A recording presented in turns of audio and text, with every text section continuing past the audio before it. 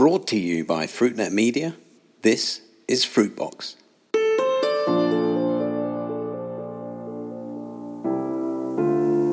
Hello and welcome to Fruitbox, Fruitnet's series of conversations about the fresh fruit and vegetable business with me, Chris White. Every week I talk down the line with people from across the world of fresh produce about some of the biggest issues they face today. I want these conversations to give you the best insight into how to do better business in fresh fruits and vegetables. Now, in this week's episode of Fruitbox, I want to look at berries and at the way the category has grown in recent years and where the new opportunities are for category growth in the short, medium, and long term. And to talk berries with me today, I'm delighted to be joined down the line by Rob Harrison, who's the commercial director at Berry Gardens, the largest grower and marketer of berries here in the UK. Rob, welcome to Fruitbox. Hi, Chris. Nice to be here. Now, our timing really couldn't be better because just a few days ago, you announced that Berry Gardens has been acquired by Driscoll's. Tell us more, Rob. What's happening? Yes, the cat's out of the bag. What I think is really positive news for both Berry Gardens and Driscoll's. Ultimately, it's bringing together the UK's largest berry business, as you just described, with the Europe's largest and, in fact, the globe's largest berry company. And I guess all the synergies that unlocks, whether it be NPD, R&D, but ultimately at the moment it's business as usual as we tackle the UK season ahead of us. And there are going to be more developments then we'll hear about in due course. I think you said in the next few months. But I guess Driscoll's interest in Berry Gardens really is no big surprise. After all, yours has always been a very close relationship, and some kind of get-together, I think, was always on the cards, or certainly was always rumoured. And let's not forget that the story of berries over the last decade and more here in the UK has been one of almost unparalleled growth in sales. So it's not a surprise that this is happening. No, look, I don't think so. And hopefully it's not a surprise to our customers and to, I guess, to yourselves. But we've worked together for over 20 years. And I guess the advantages of working with a business that you know, and they know us really, really well. Driscoll's have got some outstanding varieties, and I guess we've been able to market those in the UK market for a long time. Ultimately, we're committed together to work to developing the British market, building the opportunity for British fruit and for 52-week year supply. I think the opportunities that this deal will bring will ultimately be around sort of investing in the UK market, investing in the category, allowing us to leverage things like the technologies that will allow sustainable production for long-term future. From our point of view, that security of accessing that varietal pipeline. And then I guess more generally beyond that is looking at areas like, how do we grow the category? Interestingly, you talk about that unparalleled growth in the category for the last however many years, but actually I think we see more recently is actually that has slowed up a little bit.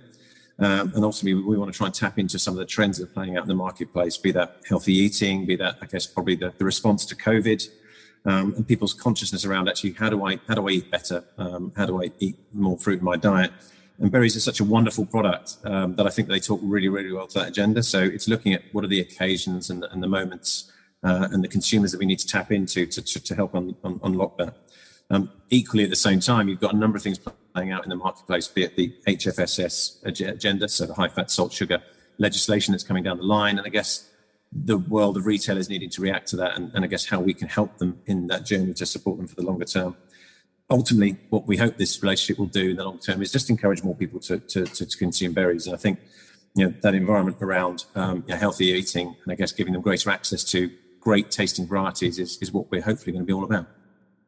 And much of the growth that we've seen until now in berries, which has really been really substantial over the last decade and more, is attributable, I guess, to the simple fact that you just find more berries at the point of sale. When you go into a supermarket here in the UK, you simply see more berries available in the fixture, certainly compared to other markets in other parts of Europe. That's the fact that they command more shelf space in any and every supermarket. That's down to the fact that you can kind of find more varieties that eat better and more consistently through a much longer season. Is that why? Look, I think definitely the availability of better berries 52 weeks a year has been a major driving factor of that growth, and actually the quality of those varieties. And I think it's not that long ago that the UK season was literally a matter of a couple of months, which kind of started now, almost around. We're talking in the week of Wimbledon. Wimbledon was always this moment, the tennis tournament, when the kind of British berry season or the English berry season would start. That's not the case anymore, is it? No. I mean, yes, it's to say that's when it would historically start. Well, we've had strawberries in this market for nearly 4 months now from British suppliers. So that's pretty exciting. I think also the quality of those varieties has measurably improved. We've got varieties that we're certainly very proud of, the likes of Driscoll Zara, Victoria, and Maravilla, which we think just generally eat better than most, and therefore delighting customers along the way is an important part of that recruitment, and I guess getting people to come back and come back again to try them. Expansions in areas like glasshouse production has allowed us to, I guess, bridge some of the gaps. One of the first challenges for the industry is around making sure you don't have the dips in availability. There's nothing worse than sort of gaining a customer and a shopper for a product and then not having any available. So as an industry, we've worked I think, tirelessly to try and get to 52-week a year availability. And then as you get that 52-week availability, you start looking at how you can improve that availability within those periods. So you, provide a more consistent offer, and then ultimately raise the bar in terms of it being a better offer. Ultimately, we're competing against a number of other categories, be it other snacks, be it chocolate, crisps, whatever it may be, but also other fruit categories. But the challenge for berries till now has been to get that quality right. We're seeing really, really good growth in terms of areas like the 25 to 45-year-old category. And actually, we need to communicate better to those type of shoppers about what we've got and the product we've got for them. And actually, the growth in that category is about 40% of the growth in that segment alone last year. So we really need to tap into those sort of customers and give them a great product first time and every time, so that they grow that share of the sale. You mentioned strawberries and raspberries there, and even blackberries and blueberries are grown in Britain today. And much of this new growth in demand has also helped to grow local production. I mean, kind of British consumers buying British berries. And I guess it's much the same story in other markets, whether it's in Germany or in the Netherlands or in Scandinavia. It's all about this idea of local for local. The thing I don't really understand is why, if we're right in the middle of the British season, as we are at the moment, do I find more imported berries on supermarket shelves than I kind of would expect to? I mean, it's in the middle of your season. So what's happening? Are you getting something wrong here? Yeah, well, it's not a perfect industry. Unfortunately, actually, this comes back really to last year. Last year was a far later and shorter season in general, and I think regrettably the 2021 season. 2021 season, indeed. And so regrettably, what that's meant is that from a I guess a historical point of view, is that retailers will look at that and say, historically, last year we didn't have the supply in that window, and I guess they've programmed a lot more imports into that window. So it's not great. Clearly, when you've got a UK crop there available to sell, you want to be able to sell it. But I guess it's been driven by the fact that a later season and a shorter availability season has ultimately meant that retailers' number one job was to try and make sure they had availability supply. So we are, I guess, having to just make sure that this season is different, and we have to make sure every season beyond this is the same, in that we're able to get the timings right, bring production forward as to when we need it. There has been, I think, probably a commercial benefit this year as well to retailers staying in imports longer. Spanish, Portuguese crops at this time of year will be cheaper than their English counterparts, and I think the pressures of inflation that are playing out in the marketplace at the moment are seeing, I guess, some real challenges. There is on-farm inflation that unfortunately UK growers are having to push through.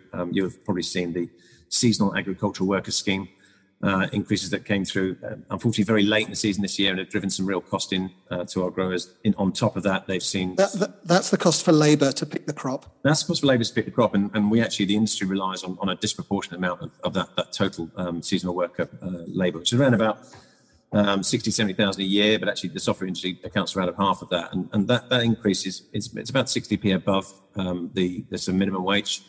And so as a consequence, there's a huge amount of cost that's being pushed into farms this year. I mean, a decent sized farm may see somewhere in the region of £500,000 worth of additional costs being pushed through. That's driving, significant double-digit percentage inflation when you add that on top of, increases in coir costs, fuel costs, etc. on farms. So farms have really, really felt the pain this year. They have no choice, unfortunately, but to push through a level of increase. And unfortunately, that's probably, in doing so, widened the gap a little bit between imported fruit and UK fruit. But I guess what we really need is that commitment long term towards UK production. Otherwise, it won't be there for the longer term. That said, with all of that, is I do believe that if we have a great year this year, is that I think consumers and retailers are committed to British produce. And I think, because it's such a great product, I do think that actually there is the opportunity to develop the sales and to build that for the longer term. So it's not all doom and gloom. But this preference that there's been for locally grown berries that we've talked about, do you think that's under more general pressure? And is it all to do with, as it were, the price per kilogram, not just at the retail point of sale, but the price or the cost per kilogram, I guess we can talk about? I mean, we all hear that the logistics of getting fresh produce into the UK isn't as simple as it used to be. It's almost our sixth anniversary of our vote to leave the European Union here in the UK has just passed. What do you have to say about these kind of longer term pressures that there are out there for yourselves here in the UK? Look, I think we've had a bit of a perfect storm of pressures. You go back to Brexit alone and just the red tape and paperwork that throws in, the cost of labour, which has gone up exponentially. Not just obviously the sort of the relatively short-term news we've had this year, but has been sort of going up rapidly. Before that, raw materials, just overall market inflation. 2/3 of the population now are reviewing their spending, and I genuinely sitting there going, actually, I'm not completely comfortable with my ability to cover the necessities of life, and so all of that is resulting in I guess pressure on the shelf edge. And I think we have to remember here, it's not just the farmers, but it's also actually retailers are seeing significant inflation. They've had to, I guess, react to inflation and put their own staff salaries up, and so all of that is putting pressure at the shelf edge. We collectively really need to find a way through this, because ultimately we've got to continue to delight customers, give them a great product, give them a great offer, but do so in a way that is at a sustainable price positioning. So there's a lot of work for the industry and retailers to do to make sure that we continue to engage consumers, we continue to delight consumers and give them a product which we believe is exceptionally good value along the way. Does this then play to this issue about store replenishment, about how the shelves are filled and how often, I guess you want the shelves filled, of course, with locally grown British berries. And as you've mentioned earlier, supermarkets may be looking at the price equation or the cost equation and thinking, actually, it's probably easier for us or more cost effective for us to do this through imports. And this is where you need that. You talked about that dialogue between the various parts of the supply chain. Is that? Do I understand correct? Yeah, look, I think there is pressure on the supply chain, full stop, and I think there's a lot of cost being driven at the moment, and I would say that that supply chain is pretty fragile. We only need to go back last year and I guess the haulage crisis that we endured. So there is a lot of cost in there. I think there is a real challenge in terms of profitability for all parties concerned, and I guess one of the challenges within profitability is around wastage. And I think there is a balance that historically has been better struck between, I guess, availability in stores and wastage that I'm probably seeing at the moment is actually maybe not being as well balanced as it has historically. So, we have seen, unfortunately, probably a reasonable amount of empty shelves appearing on a fairly regular basis. I think partly because of that fragile supply chain network, and maybe probably a little bit of reluctance from the retailers' part to I guess, make that wastage figure look worse than it is. And I guess it's when you're obviously counting the pennies, it's clearly a big component. So there needs to obviously be work and I guess a review of that. And I guess we need to look at how we can simplify the supply chain, look at, as you said earlier, local for local. How can we reduce road miles? How can we optimize and make orders more efficient so that we can, I guess, encourage retailers to, I guess, make sure that they've got the right replenishment in stores to make sure the product's out there. And I think probably even at the moment, we talked about them being a relatively flat market at the moment, but actually there's probably another 5 to 10% in terms of market growth that could be unlocked there with obviously that replenishment being done well and obviously having availability on shelf. And if I understand this correctly, is that replenishment issue then a discussion between, as it were, the supply chain or you collectively and the retailer? How do you see that working? It's right the way through, but it's right away from planning in terms of I guess the economics of the industry in terms of how often you can put loads into depots, etc., and into stores. But ultimately, I guess the first thing we can do is get to a place where I think demand volatility has been a real challenge, and I think collectively we need to understand what does the new normal look like, and it certainly doesn't feel very normal at the moment. But you've had market share or market performance has been maybe 10% up one week, 10% down the next week. That's making it incredibly difficult for supply chain teams, demand planning teams to get a handle on what the correct amount of demand is. So I think the first thing is trying to get a better handle on what true demand looks like. I think providing a good, consistent quality product, then being able to kind of get some mechanics that work in the current climate better, that are more equitable for both farmers and the retailers and therefore the consumers down the line as well, is going to be really, really important. But I think if we can get those things right, we've got a great product, and historically it's shown really, really good growth, and I think we can get back to that. I think it's just a collective effort at the moment just to get to a place where we understand what does that demand look like, support it with great quality products, and make sure you deliver it in the place so that consumers can pick it up.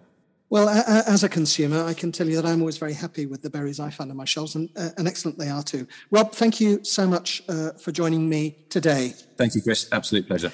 So today I was joined down the line by Rob Harrison, Commercial Director of Berry Gardens Limited, the largest grower and marketer of berries. Fruitbox is taking a short summer holiday break for a couple of weeks, but I'll be back with more conversations very soon in this second season of the Fresh Produce Business's favourite podcast. You can find today's conversation with Rob and the many others I'm having here at Fruitbox on our website, fruitnet.com. I share every episode of Fruitbox on my profile on LinkedIn, so connect with me there too, post comments on what you hear, and please do reshare my post with your followers. And don't forget to let me know what issues you want to hear discussed here on Fruitbox. Stay tuned and continue to make Fruitbox your regular listen. That was Fruitbox, and this is Chris White. Thank you so much for listening. Goodbye. To sponsor a future episode, please email advertising@fruitnet.com. You can follow us on Twitter @FruitNetLive.